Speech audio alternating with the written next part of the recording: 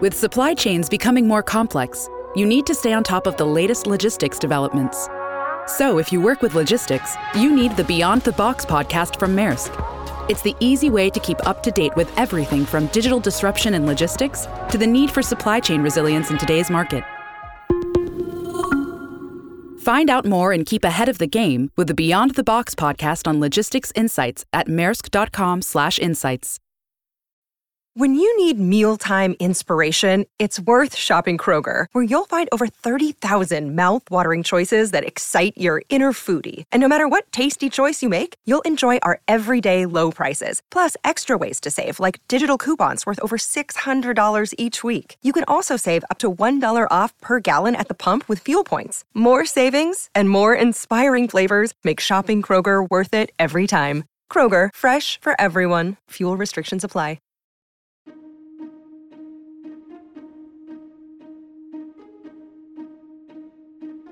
Hello and welcome to this special general election edition of the How To Academy podcast. A couple of months back, just before the election was called, the former Conservative minister turned independent politician Rory Stewart joined us live on stage for an in-depth conversation with Hannah McInnes, exploring how government works and how it doesn't. His frankness about the realities of working in Westminster made for an insightful and sobering listen. Now, just a few days before we head to the ballot box, we're sharing it with you.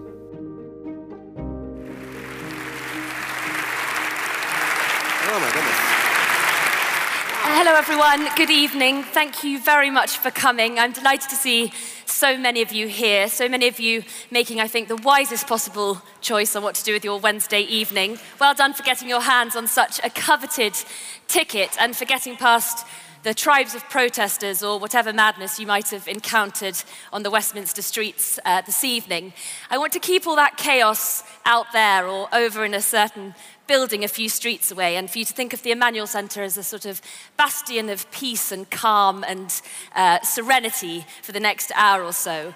I hope we're going to dissect a bit of the madness, and I can't think of anyone better to do that with, of course, than Rory, someone who's been right at the swirling centre of it all for the past few years, as a frontbench and a backbench MP, as a prominent candidate in a rather dramatic leadership race, as I'm sure many of you know, earlier this year, and now as an aspiring London mayor and as an independent. But though he is very much the man of the moment, this evening is not just about this moment or about Rory in his political guise. He's in fact a very hard person to introduce, not just because there is an uncanny amount to fit in, but also I think the last time he was in front of a big live audience, he chose that moment to announce a pretty decisive career move. So if you have anything you want to tell us this evening, it's always subject to change. Do you have anything you want to say? Not on that scale. Okay, good. Before he became a politician, he had an equally varied and lively career. He was a diplomat, serving in Jakarta and Montenegro and Iraq. He ran an NGO in Kabul, lectured at Harvard, and also a small matter of walking 6,000 miles over the course of 2 years across Asia. And they're all experiences that he's written about in his brilliant books, which you can buy this evening, and experiences that caught the eye of a certain Brad Pitt, who has bought the film rights to his life, if I understand rightly. But I need to stop talking because I slightly fear that he's just made it here, and I'm sort of worried that you might get whisked away to vote on another amendment, so I'm going to get on. You've have literally just arrived.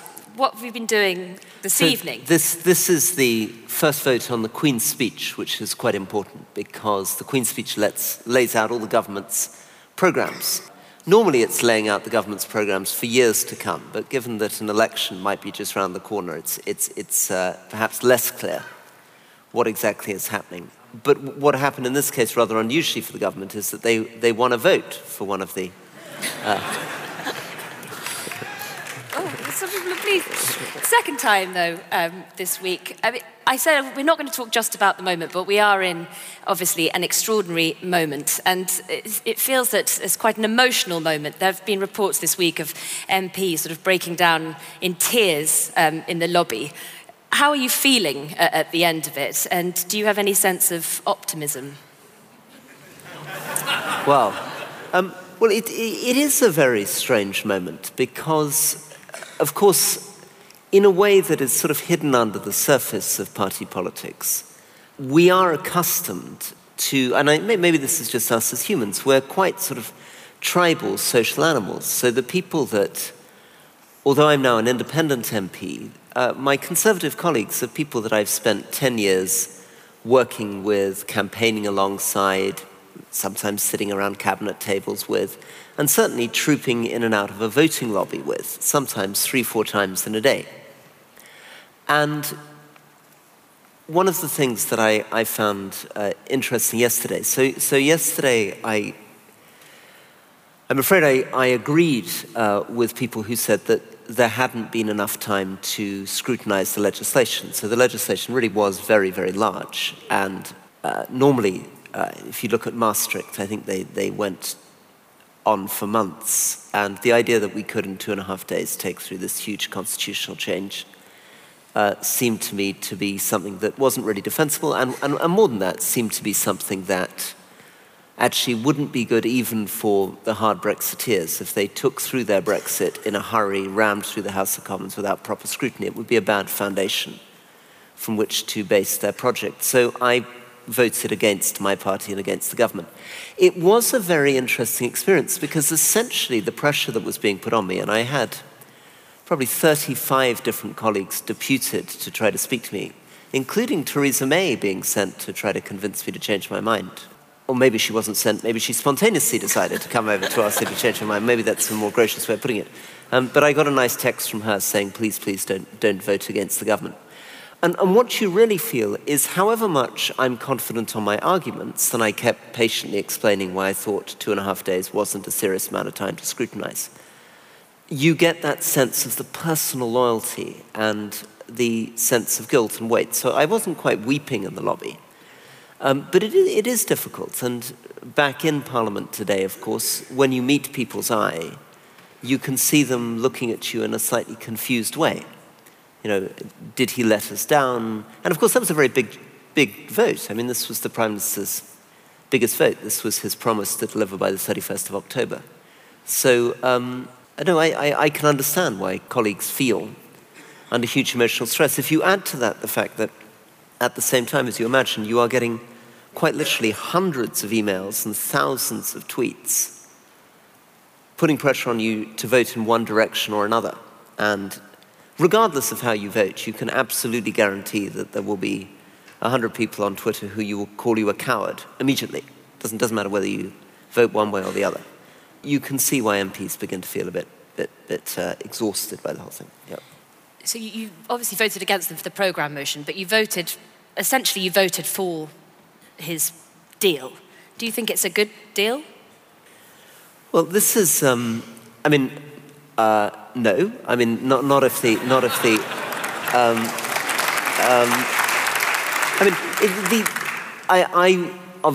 I voted Remain. I believed very strongly that we were well off in Europe. I felt that this city had benefited enormously from Europe. I also felt that security in Europe was helped by Britain being part of it. I think the European Union made a lot of sense. I was the environment minister at the time of the campaign, and I felt in so many ways the ways in which the environment is actually not just a national issue, but a much broader issue. At the same time, unlike anyone in this room, and this is I think one of the things that isn't talked about as much, unlike anyone in this room, I personally promised repeatedly that whatever the result of that referendum was, I would respect it. And one of the things underneath the surface of what's going on in Parliament is that every single member of Parliament was asked all the way through that campaign again and again, because journalists on radio and television, it was a very obvious question. You know, if people vote to leave, will you respect the result? And we all, again and again in public, promised to respect that result. So what I've been trying to do is to work out how that result could be respected in the least damaging, most moderate, most pragmatic ways. So I pushed very hard for a customs union. I worked with Ken Clarke to whip for that. I failed in that. I tried to advocate for Theresa May's deal. I failed in that. And I've been working to try to see what we can do to try to amend the current deal, because I feel that the alternatives are going to be very, very divisive. And it's that divisiveness, almost more than the referendum, that I'm so worried about, that there has to be a way of trying to compromise. And I think compromise feels like a very, very difficult word at the moment. In fact, it's almost a banned word. People see compromise as a weak thing, when I think it could be quite a strong thing. I've heard you speak a lot about the fact that we are in we're in strange times. Everybody says it. I mean, do you think we're witnessing a sort of irrevocable breakdown of our institution? You've spoken about people taking a chisel to the Constitution. Are you really worried? Yes, I am very worried. I am very worried because, curiously, Mrs. Thatcher made a very powerful speech in the early 1970s against holding a referendum on Europe. And it's very revealing. What she says is, I don't believe in referendum because what would happen if the referendum wanted to do something that Parliament didn't want to do? That was Mrs. Thatcher's question, right, at the time. A referendum is, of course, a decision to go with direct democracy. And it's a decision to give the public as a whole the ability to make a binary choice in this case about leaving the European Union. All the other institutions in our country are related to an indirect democracy. I mean, Parliament itself, of course, operates in its votes indirectly. The government is even more indirect. Remember, we're not like the United States with a directly elected president. The government itself is only formed out of these funny members of Parliament. So even the Prime Minister and the Cabinet are just a bunch of people generated out of the members of Parliament. Once that direct democracy has voted, the danger is that in the rush to implement the will of the people, almost all these other bits of our Constitution get driven out of the way. So Parliament gets railroaded, and potentially the Supreme Courts get challenged. The monarchy gets dragged into it, and so on and so forth. And you begin seeing things in British parliamentary life which have never been seen. I was just reading a speech by Walpole, who was our Prime Minister in the 1700s, saying to the House of Commons, it has never yet been heard that a single member of Parliament has been thrown out of their seat or their party for voting against the government, right? So, I mean, the principle there was that we had a separation of powers between, theoretically, at least so Montesquieu believed, between the government and the legislature, between the executive and legislature. And the theory then would have been that, of course, you couldn't purge members of Parliament for voting against the government. Otherwise, what would be the point of Parliament, right? I mean, you might as well get rid of Parliament. Just let the Prime Minister run the whole thing if members of Parliament can't vote against the Prime Minister.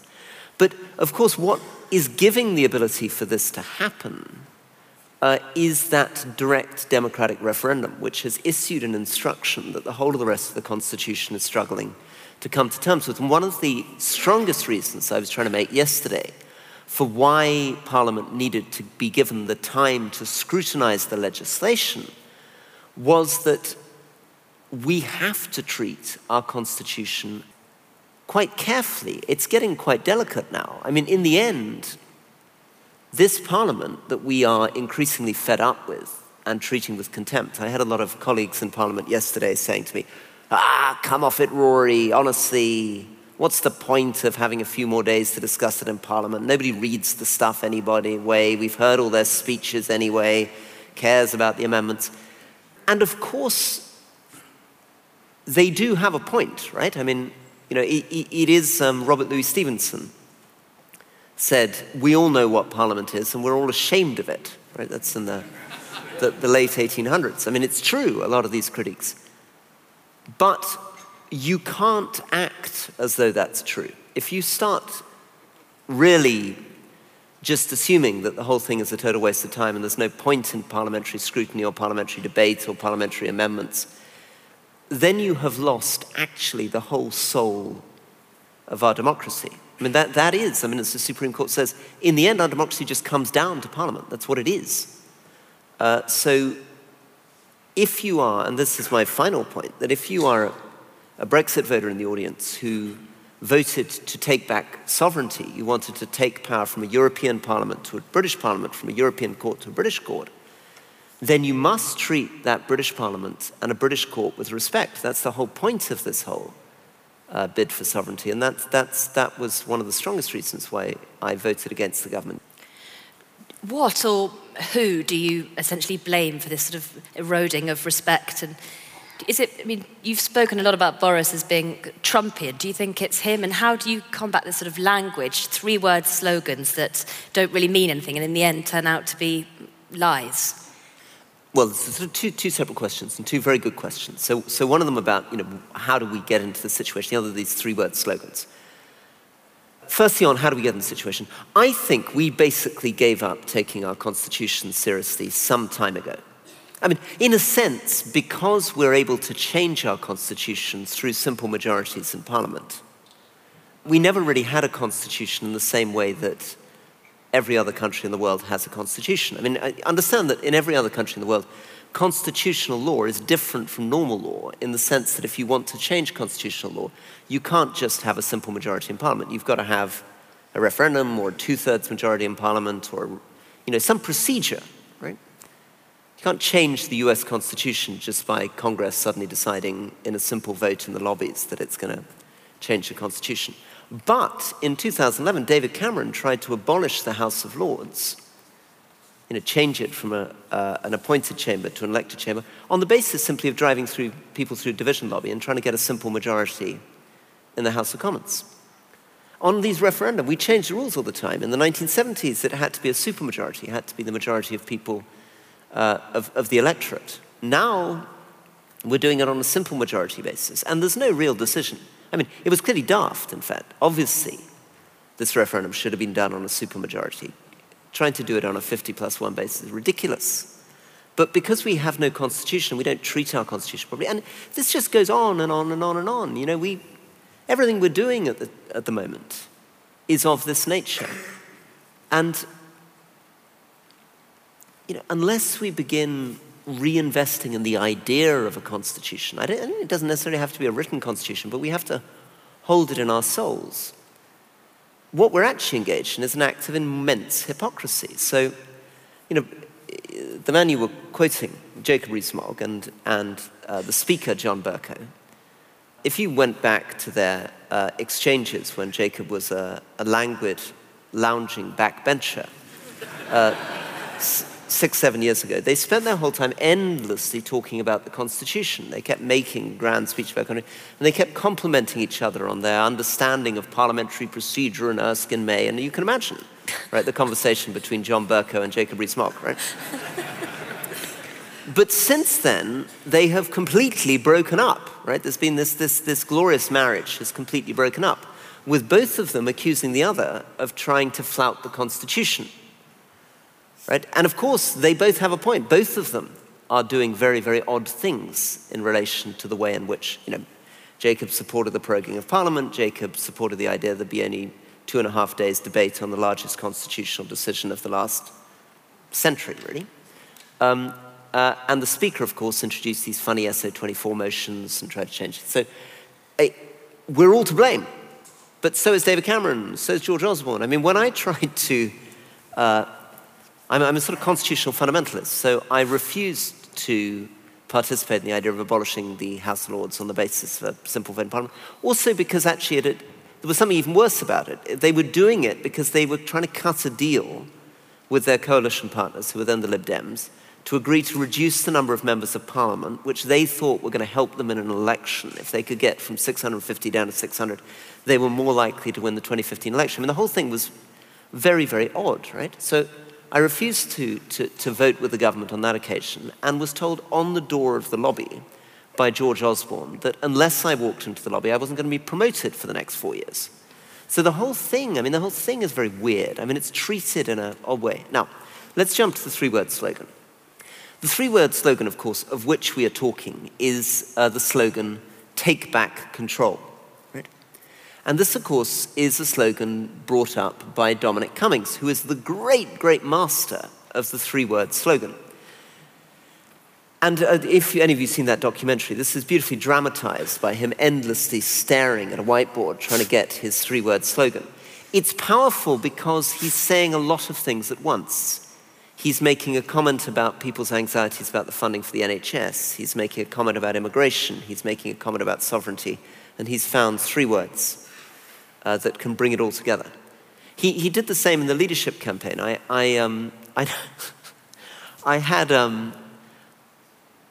a Chinese meal with him I did dim sum with him in Leicester Square. And he said to me, Rory, if you're to win this election, you need to say that if you become Prime Minister, you're going to do 3 things. Right? You're going to deliver Brexit, beat Jeremy Corbyn, and reunify the country. And I thought, that's brilliant, these 3 words, right? And then, sure enough, the next day I saw Sajid Javid saying, we only have to do 3 things, right? And then Boris Johnson, and then the rest of them. So he's an extraordinary kind of advertising copywriter. I mean, That is a brilliant story. You've spoken about purging. That didn't used to happen. You obviously were purged. Can you tell us that story? It happened by a text message? Yeah. So I'd just been made GQ Politician of the Year. Right now,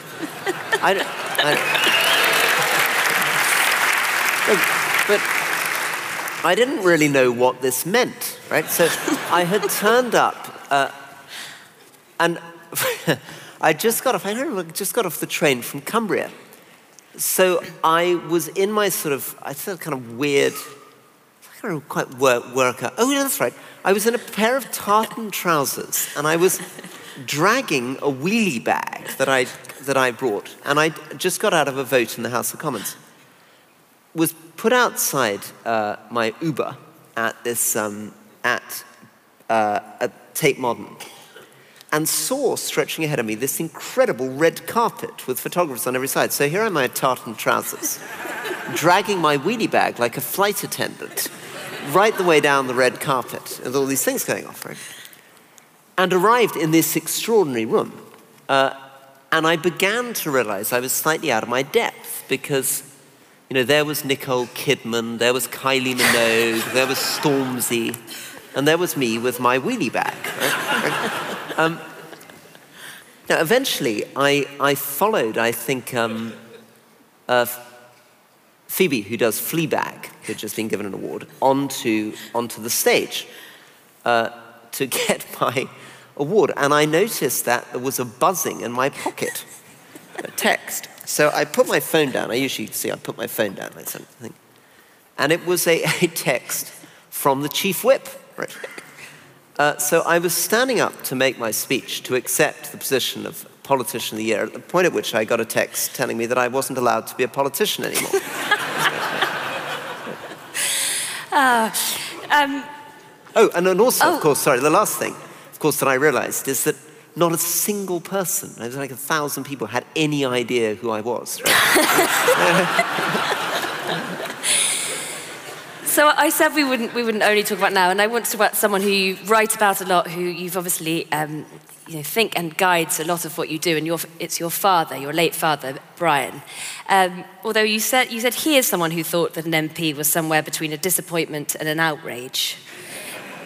Do you think what he would have made of all of this? Yeah, so my father's big thing to me was, as soon as I became an MP, he said, don't go to Westminster, just stay in your constituency. Be a sort of district officer, run it, get the broadband in, get the roads sorted out, right?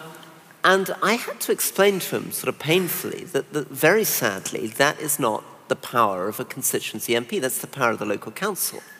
And in fact, actually, it was the most frustrating thing about being an MP. I loved my constituency.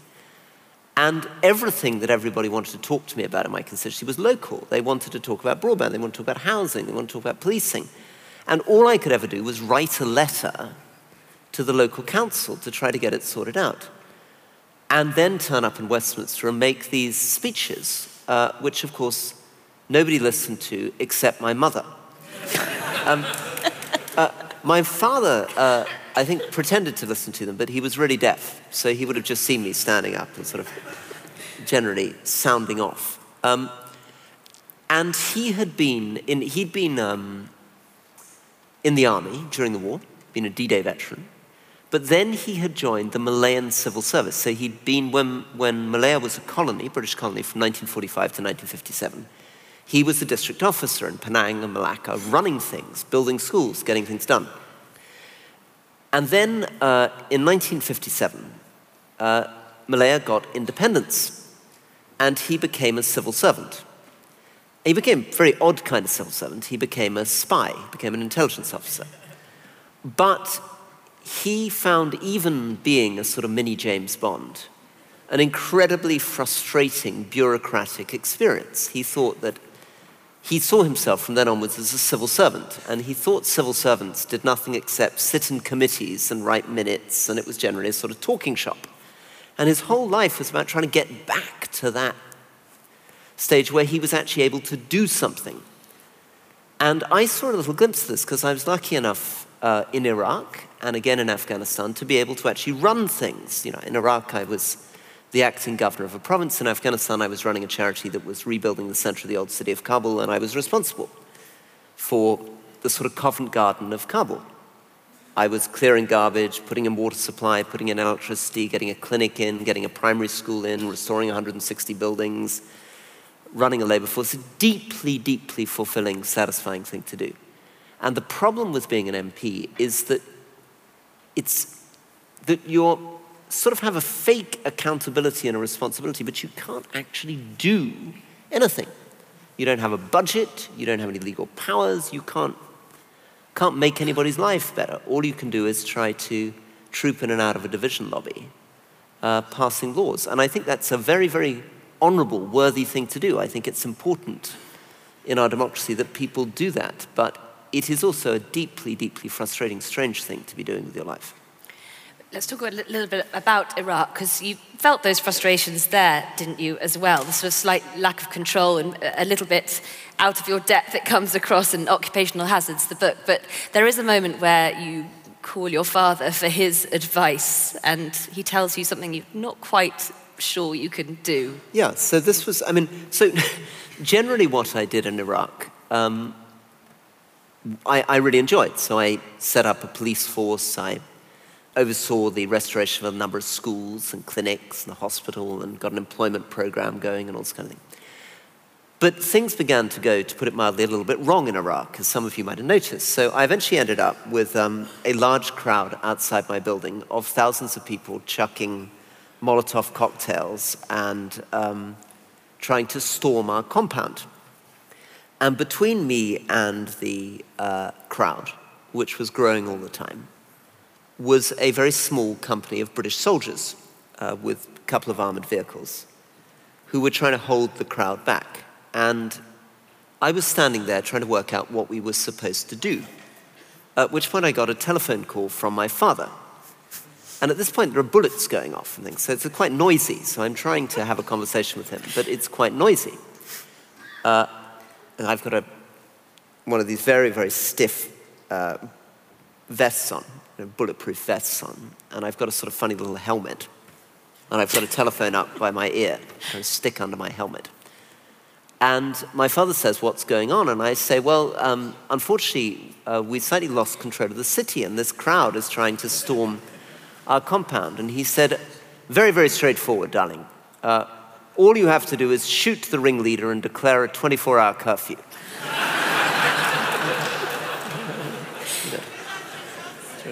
You didn't? No, I didn't. I went to see the colonel of the light infantry, I was the civilian bit, he was the military bit.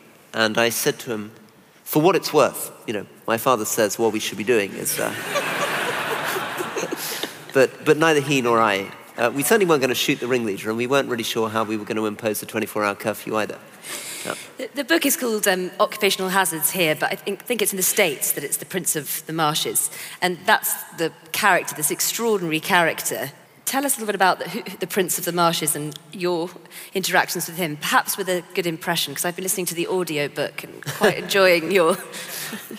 No, so the Prince of the Marshes was an extraordinary figure. He was a tribal figure who had been a sort of Robin Hood. He had taken to the marshes fighting against Saddam Hussein from the early 1990s onwards. And he was most famous for an incident where he'd become a great wanted man and there was a huge price on his head. But he had come into the main kebab shop, basically, in the center of El Amara, and was having a kebab when half a dozen of Saddam's intelligence people walked into the kebab shop and tried to arrest him. And he famously took out a hand grenade and put it on the table in front of him and stuck his finger under the thing, and they backed off, right, allowing him to escape. Now, by the time I turned up, he had variously charmed various of my predecessors and had stolen, as far as I could see, about 1,200 cars from ministry buildings and was cutting down all the copper wire off all the electric pylons and had set up his own police force and had got his brother in as the governor of the province, and was very much of the view that he and I together should be running the province together. Right. And I, had, my normal sort of slightly anxious and unrealistic ideas about constitutions, democracy, human rights, and so on. Which made him very, very angry. And eventually the whole thing sort of completely blew up. I ended up with tribal militias on one side, Iranian-backed militias on another, indigenous, Sadarist, Shia militias on another, the compound under siege, heavy machine guns on the roof, and the whole thing. But at the center of all this was this man, the Prince of the Marshes, that would flip in an instant from inviting me to go out in a helicopter with him and shoot pig in the marshes from the helicopter, to shouting at me and telling me that I was worse than Saddam Hussein and I was destroying the province. And eventually he accused us of mutilating corpses. He actually started an entire legal case against British soldiers in El Amara, accusing them of chopping the ears off corpses. That was eventually taken up in the British courts and caused a huge fiasco, which was, eventually proved to be a complete sort of figment of his own imagination. I mean, there was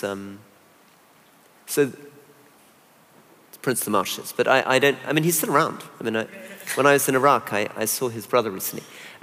Let me finish on this, though. My relationship with these people was very complicated. So in Nasiriyah, I had lunch with another character of this sort from another tribe called Asad al-Ghazi.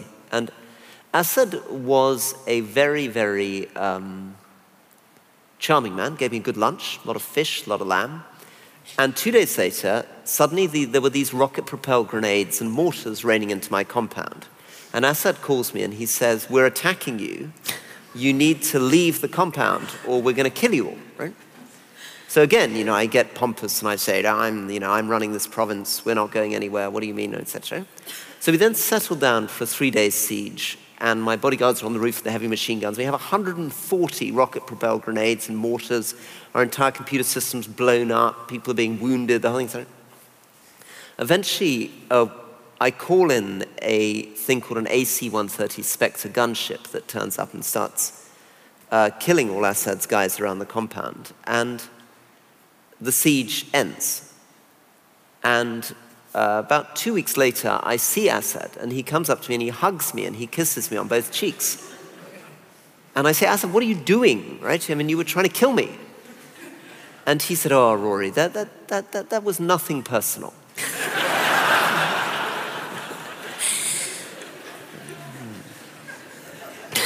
And I sort of get what he was talking about, but I was still pretty cross. I said at the beginning, very varied. There's so many things we could talk about, but I do want to talk about the walk, because I think, having heard you speak about it before, perhaps the Asia walk, because you've done many, do you feel like that changed you more than almost anything else before then and since? Why did you decide to do that? Yes, the walk completely changed me. So I set off, I suppose, aged, I'm trying to work out how old I was. Anyway, 27, 28, something like that. And I then spent 21 months walking almost entirely alone, 25, 30 miles a day, or actually usually 20, 25 miles a day, across, from the Turkish border across Iran, Afghanistan, Pakistan, India, Nepal. And I stayed in something like 550 different village houses along that route. And of course, most of the time, I wasn't talking to anyone. I was alone. During the day, just walking and walking and walking. And in the evening, I was sitting in people's houses and trying to speak in Farsi, Dari, Urdu, Nepali, but not awfully well. Really not awfully well. So these conversations were a little bit limited. And it completely changed me. I mean, it completely changed me in one smaller sense. It changed me because, obviously, if you spend nearly 2 years of your life alone just walking every day, you become, you become temporarily a slightly different person. My friend Will's observation on this is he says that I came back to London, and for about 2 weeks I was like some sort of mini Buddha. And then at the end of 2.5 weeks, I'd completely reverted to the normal gibbering person I'd been before I set off on the walk. So I gained about 2.5 weeks of enlightenment out of 21 months of walking. But more seriously, what it gave me is a completely different insight into government, because I'd been a diplomat, and I walked across Afghanistan, and of course I'm staying in these villages where people have not been more than 2 hours walk from their village in their life. I'm seeing these incredible warlords, I'm being shot at, I'm seeing drugs being produced, and I arrive in Kabul and I get to a meeting and everybody says, back in the embassy environment, I'm at a meeting with the president of Afghanistan, and for some reason at that stage, Bianca Jagger, who was the UN representative, and they all say there is a consensus in Afghan society, everybody is committed to a gender-sensitive, multi-ethnic, centralized state based on democracy, human rights, and the rule of law, right? And I realized that I can't translate that into language that any Afghan villager that I've met would be able to understand. And that was a very important revelation for me. And really, since then, when that was 2002, really everything since in my life has been driven by the belief that the jargon of government, the way that governments talk about people, and that's as true in Britain and in London as it is in Afghanistan, has very, very, very little relationship to what happens on the ground. So that's what the walk did. It showed me that gap, and everything I've done since is about trying to understand and explore that gap between rhetoric and reality. Walking and talking and listening is obviously still, as you say, hugely important. It's been a massive part of, it was part of the campaign for the leadership, it's part of your mayoral campaign now. I mean, you said losing the ability to listen and the skills to change the world is what being an MP has felt like. Is that right? And is that the main driver behind your reason to become an independent and stand for mayor? I definitely feel that unless you're a very special person, being an MP is incredibly bad for you. I mean, it's bad for your mind, it's bad for your body, it's bad for your soul. Middle-aged men in general are not very good at listening to people. MPs are generally really, really bad at listening to people. There are some exceptions. I mean, there are some wonderful MPs, right, who somehow have the strength of character to come through that. Generally, I think women MPs are better than men MPs in that regard, but maybe that's a huge generalization, because I can think of some women MPs who aren't awfully good at listening to anyone either. So, but it's not good for you, because there is a general hypocrisy in the whole enterprise. You're asking questions in Parliament which are not really inquiries. You're having debates which are not really exchanges of views. You are voting, but these aren't really voluntary choices. You are legislating, but you're not really, most of the time, if you're following your party, actually anything really to do with the details of this legislation. And you are pontificating about things you know nothing about. Right? So when I was the Africa minister, to just try to illustrate when I realized the whole thing had gone mad, right? I had to stand up and do Foreign Office questions again and again at the dispatch box. And the MPs would say, will my right honourable friend, or the right honourable member, tell me, what he is going to do about the shocking situation in Togo? Right? And I stand up and answer, right? What is my right honourable friend going to do to stop the civil war in Cameroon? Right after that. What is my right honourable friend going to do to make sure that the atrocities cease in Burundi? Right? And of course what happens is I stand up and I say, I call on both sides in Burundi to uphold the Arusha Accords and work with the ex-Tanzanian Prime Minister, and I think the House should agree with me that ultimately the only end to the civil war will come from a political solution. And everyone's like, hear, hear. That's right. But at no point, right, at no point do I say to them, wait a sec, we don't have an embassy in Burundi, right? We don't have an embassy in Togo in our lives. What are you talking about? What do you mean, what am I going to do about Burundi or Togo? I'm not going to do anything, right?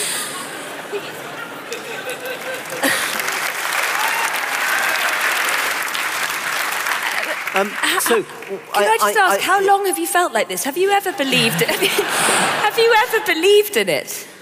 Well, it's an extraordinary thing. I mean, it is the maddest, most peculiar way of running anything.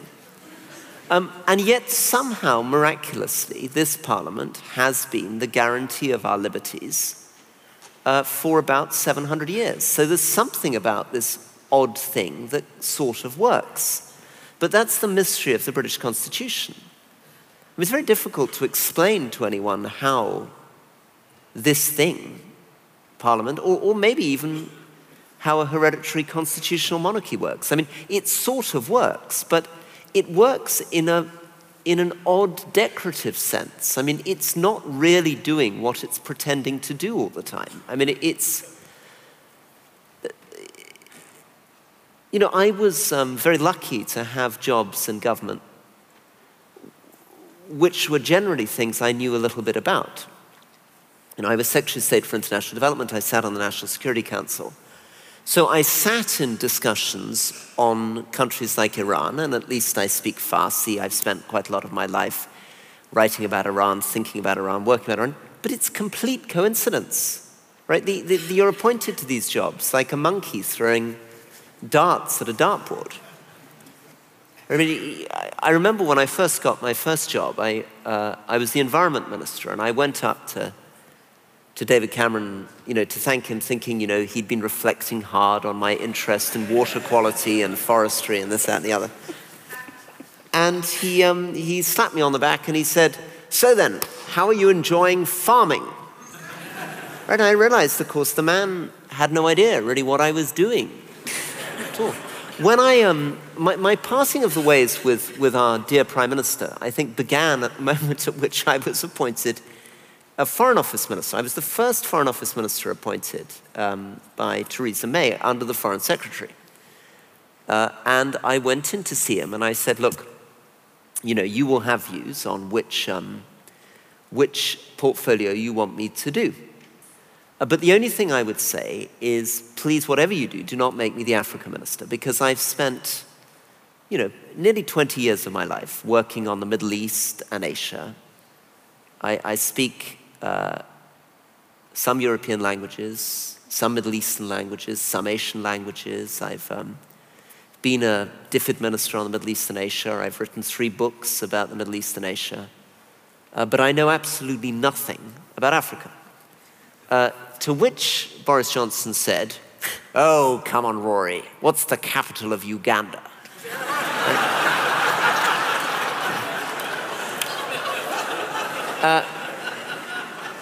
So I left the room really kind of shaken by this, and I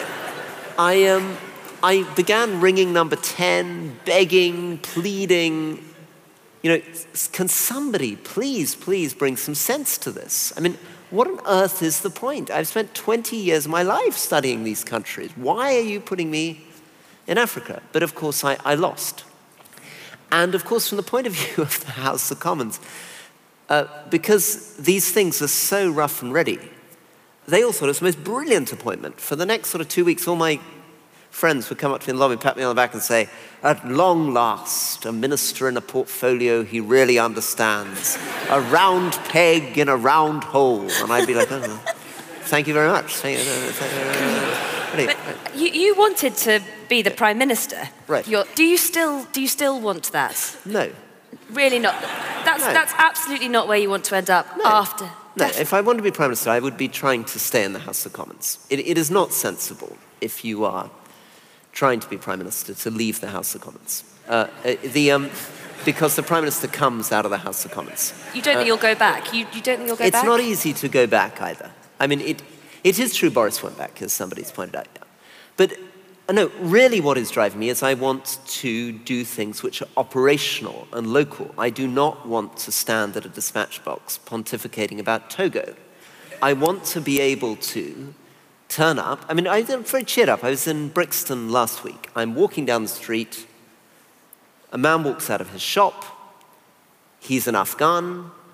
I can talk to him in Dari, but what he is talking to me about is the fact that his 17-year-old son has been selling cannabis, and he has taken his son to the police station, and the police have not responded in the way that he wants. If I were lucky enough to be Mayor of London, I could help him. The Mayor of London is the Police and Crime Commissioner. The Mayor of London is actually in charge of the Metropolitan Police. It's a totally different type of relationship, and I think it's a much healthier type of democratic relationship. The kind of things that people want you to do. I want, if I'm lucky enough to become mayor, I want to be able to say to people at the end of 4 years, so imagine that I was Sadiq Khan now, right? I want to sit here on the stage and say, okay, if you want to judge me as Mayor of London, here are 3 questions for you. Do you feel safer than you did 4 years ago? Right? Is your housing more affordable than it was 4 years ago? Is your commute better than it was 4 years ago? And if the answer is yes, I want them to elect me again. And if the answer is no, I want them to boot me out. I want that kind of job. Right? I want to be able to help people in a way that is tangible and real, that doesn't involve spouting nonsense. Do you think you're going to have to brush up on your pubs? Yes. Yeah. I don't know. I really got to brush on my pubs. This was a great. I don't know if anyone knows this story. No. This was a lovely moment. So I'm being interviewed by Channel 4, and they say to me, "So then, Rory, what is your favourite boozer in London?" Right? And the truth of the matter is, I have a 2-year-old and a 4-year-old son. Right? So I don't actually spend any time in a pub. Right? So I said rather sort of wanly, well, I suppose I'm kind of more of a sort of pret-a-manger person, right? They didn't see it. This is really not a very good answer to that question. If any of you are thinking of running for elected office, I'd like to recommend not to do that. So I must come to the audience question. I'm sure you've got many, but just before I do, let me just ask, you've said you won't go back into Commons, but a lot of people were hoping or hope that there might be some chance for a centre ground, that we're in a sort of age of the extremes. Do you think that those hopes and people in sort of centrists, where do they fit? Is there a place for them now? Yeah, well, there has to be. I mean, there is a huge gaping hole in the centre of British politics. What's happening is that these parties are being captured by, unfortunately, by their certain proportion of their members that are dragging them more, the Conservative Party more to the right, the Labour Party more to the left. I mean, it's patently obvious. And their electoral strategies involve doubling down on that. So the Conservative Party is obviously rebranding itself as a sort of a party that's largely arranging itself around Brexit. And if it goes into a campaign, it will go around Brexit and maybe even potentially about threatening a no-deal Brexit. And the Labour Party, of course, we can see with Jeremy Corbyn, that is a particular bit of the Labour Party that was quite a fringe of the Labour Party until quite recently, is now seems to have the whip hand. So there is this gaping hole in the centre of British politics, and it is, I believe, where people are. Now, that's not what the polls say. The polls say that I'm completely wrong. The polls say that public opinion used to be a sort of bell jar with all the votes in the middle, and now it's collapsed. It's a sort of U-shape with the votes on two extremes and me sitting in the middle all on my own, right? And nobody in the centre. But I don't think that can possibly be true, particularly if we actually listen to each other, work with each other. And that's because politics, in a positive sense, isn't just about ideological positions on economics. It's about what it means to be, well, in a local sense, a community, what it means to work together with different people, what it means to be a nation, what it means to not just be about narrow interests, but about a collective endeavor. And a collective endeavor has to involve the center. But, and this is my big insight on this, that center must not be a sort of gray, neutral fudge. It can't be a sort of, here's a line and we're just going to choose the middle. We'll split the difference between left and right. Right? No, the center has to be something more like a string attached to those two edges. Right? A string attached to one end and one extreme and the other, and pulling back on that like a bow. So the center point is the maximum point of force, that maximum point of force that draws the energy from the two extremes, takes, the compassion and love of social justice from the left, takes the sense of liberty and energy and patriotic pride from the right and draws on both of those, harnesses them both, so that the arrow at this point draws on that energy rather than rejects it. It has to embrace it. It's about harnessing the energy of difference. It's about harmony. But harmony, of course, right, is not about one fudged note. Harmony is about how you juxtapose different notes, and that's what the center ground has to be.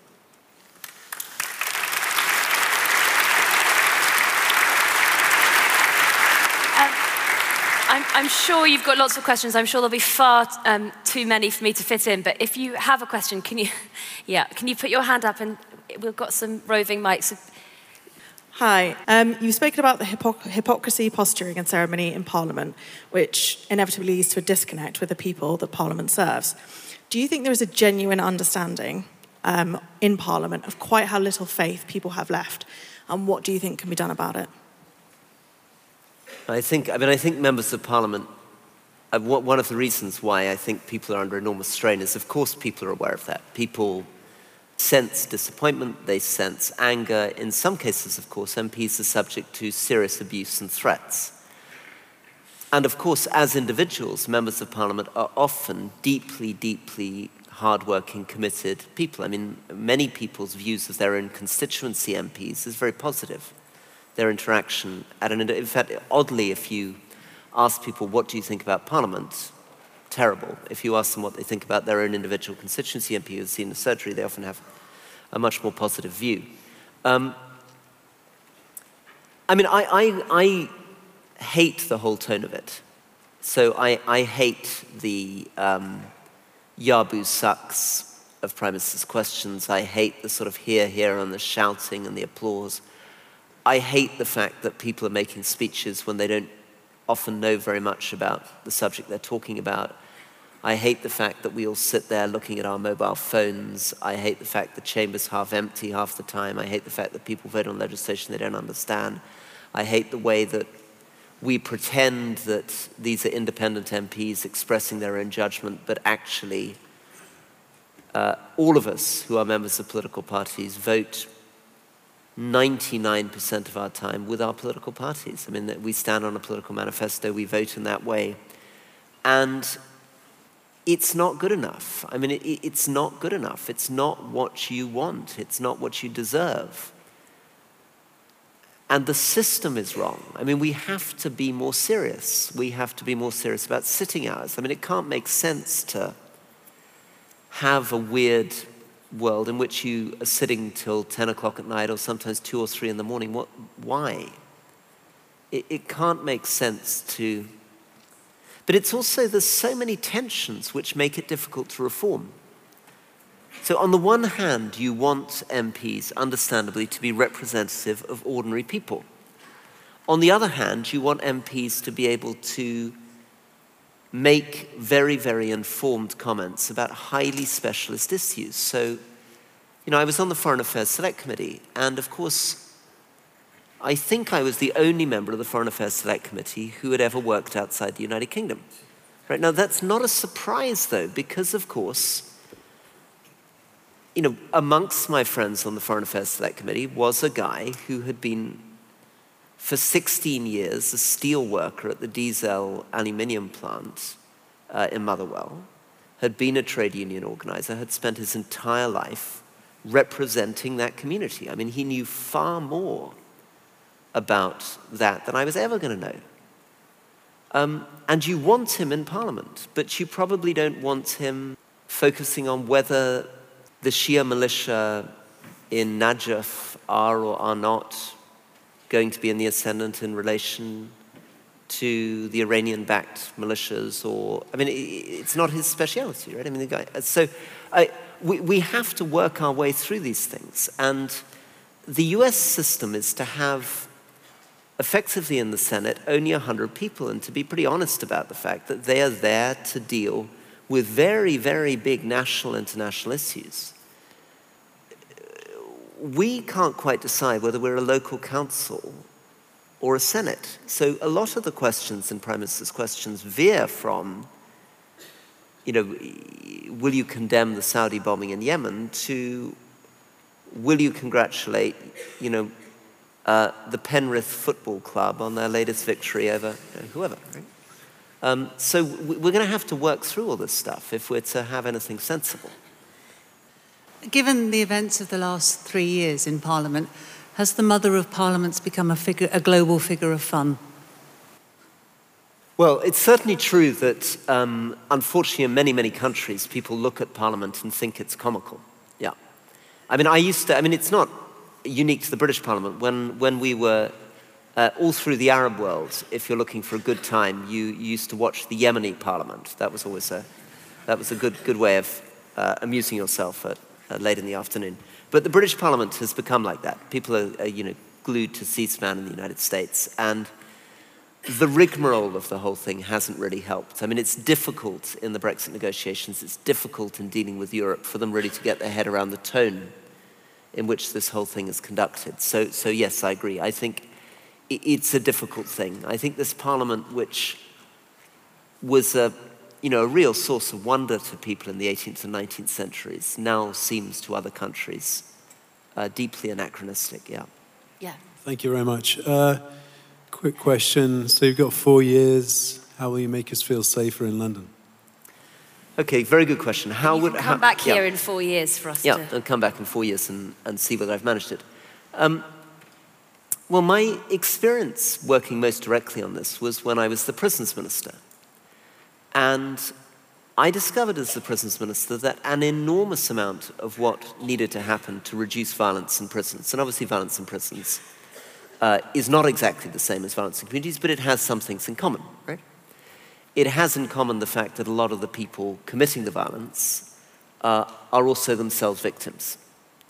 In a prison scenario, violence had tripled in the 5 years before I took over, and those were, if you look at prisoners, 38% of prisoners have been in care. About 42% have been excluded from school, compared to about 2% of the general population. About 50% have a reading age under 11. And that's before you get into addiction issues, mental health issues, etc.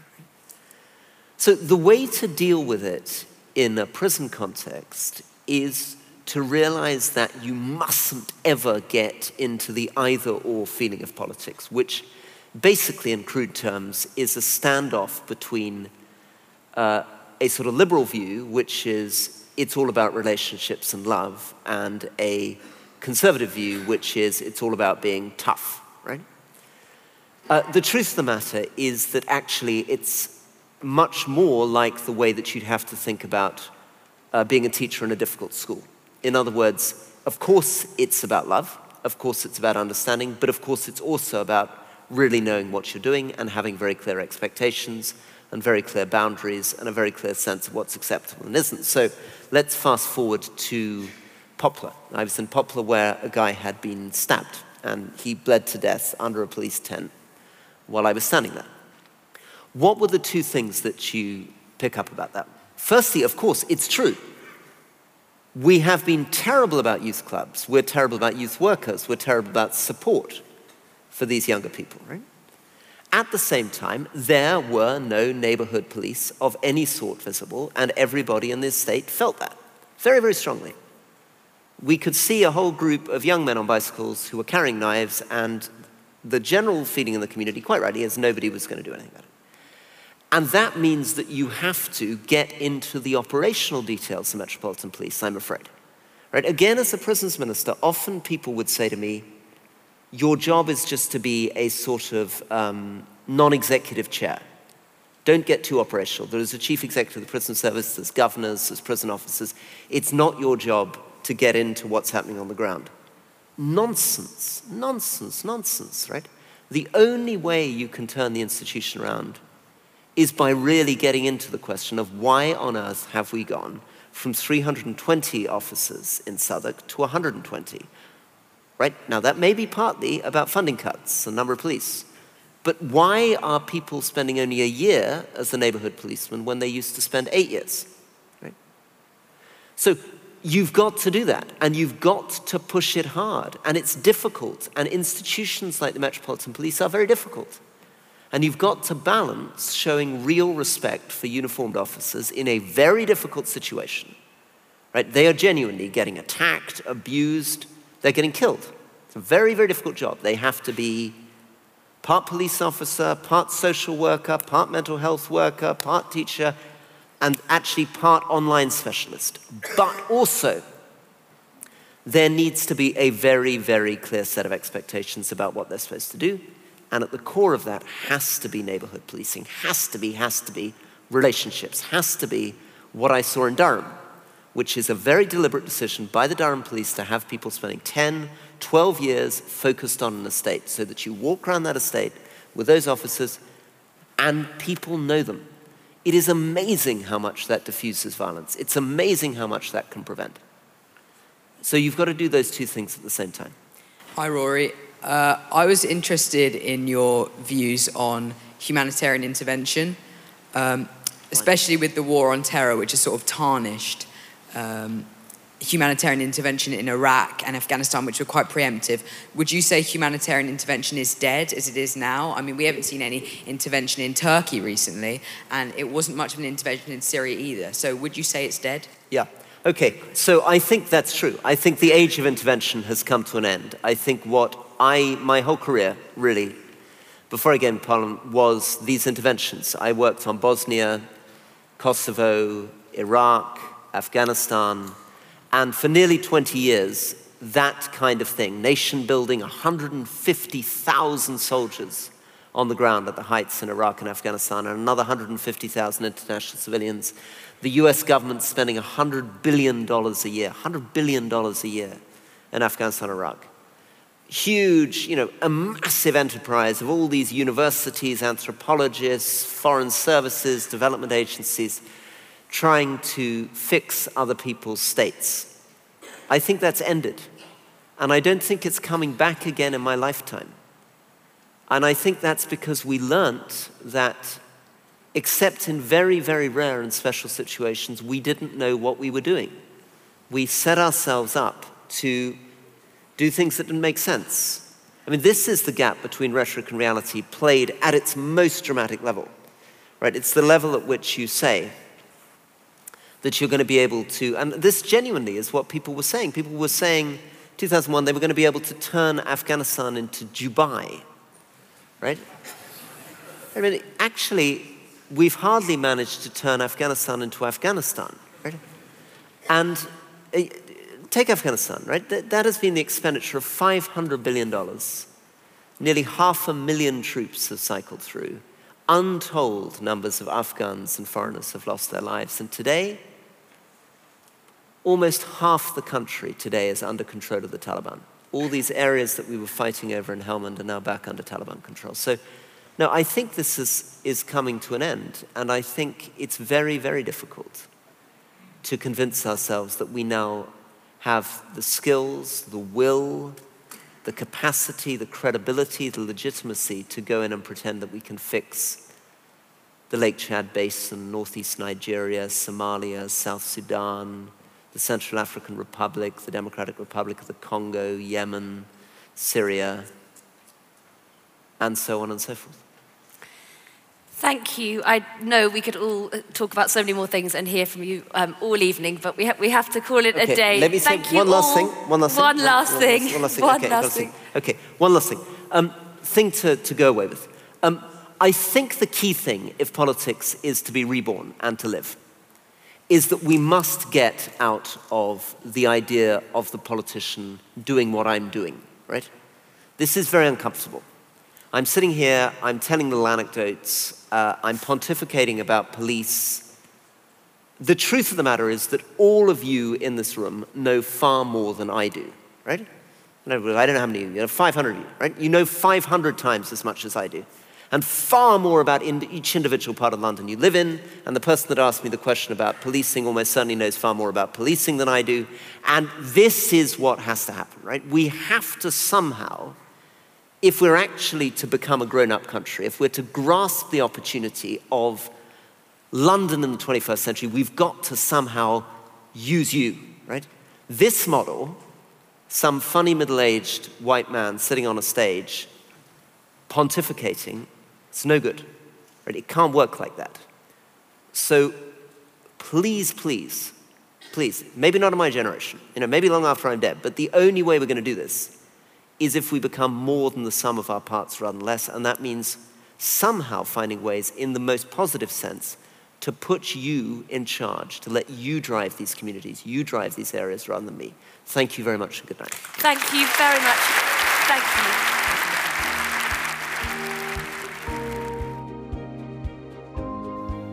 This week's podcast starred Rory Stewart and was presented by Hannah McInnes. It was edited by John Doughty. For more insights into British and global politics, head to howtoacademy.com, where you'll find podcasts and filmed interviews with Labour's Jess Phillips, former US Secretary of State Madeleine Albright, Obama administration insider Cass Sunstein, and many more. We're back next week with the final podcast before Christmas, and let me tell you, it's a cracker. I'm Vas Christodoulou. Thanks for listening.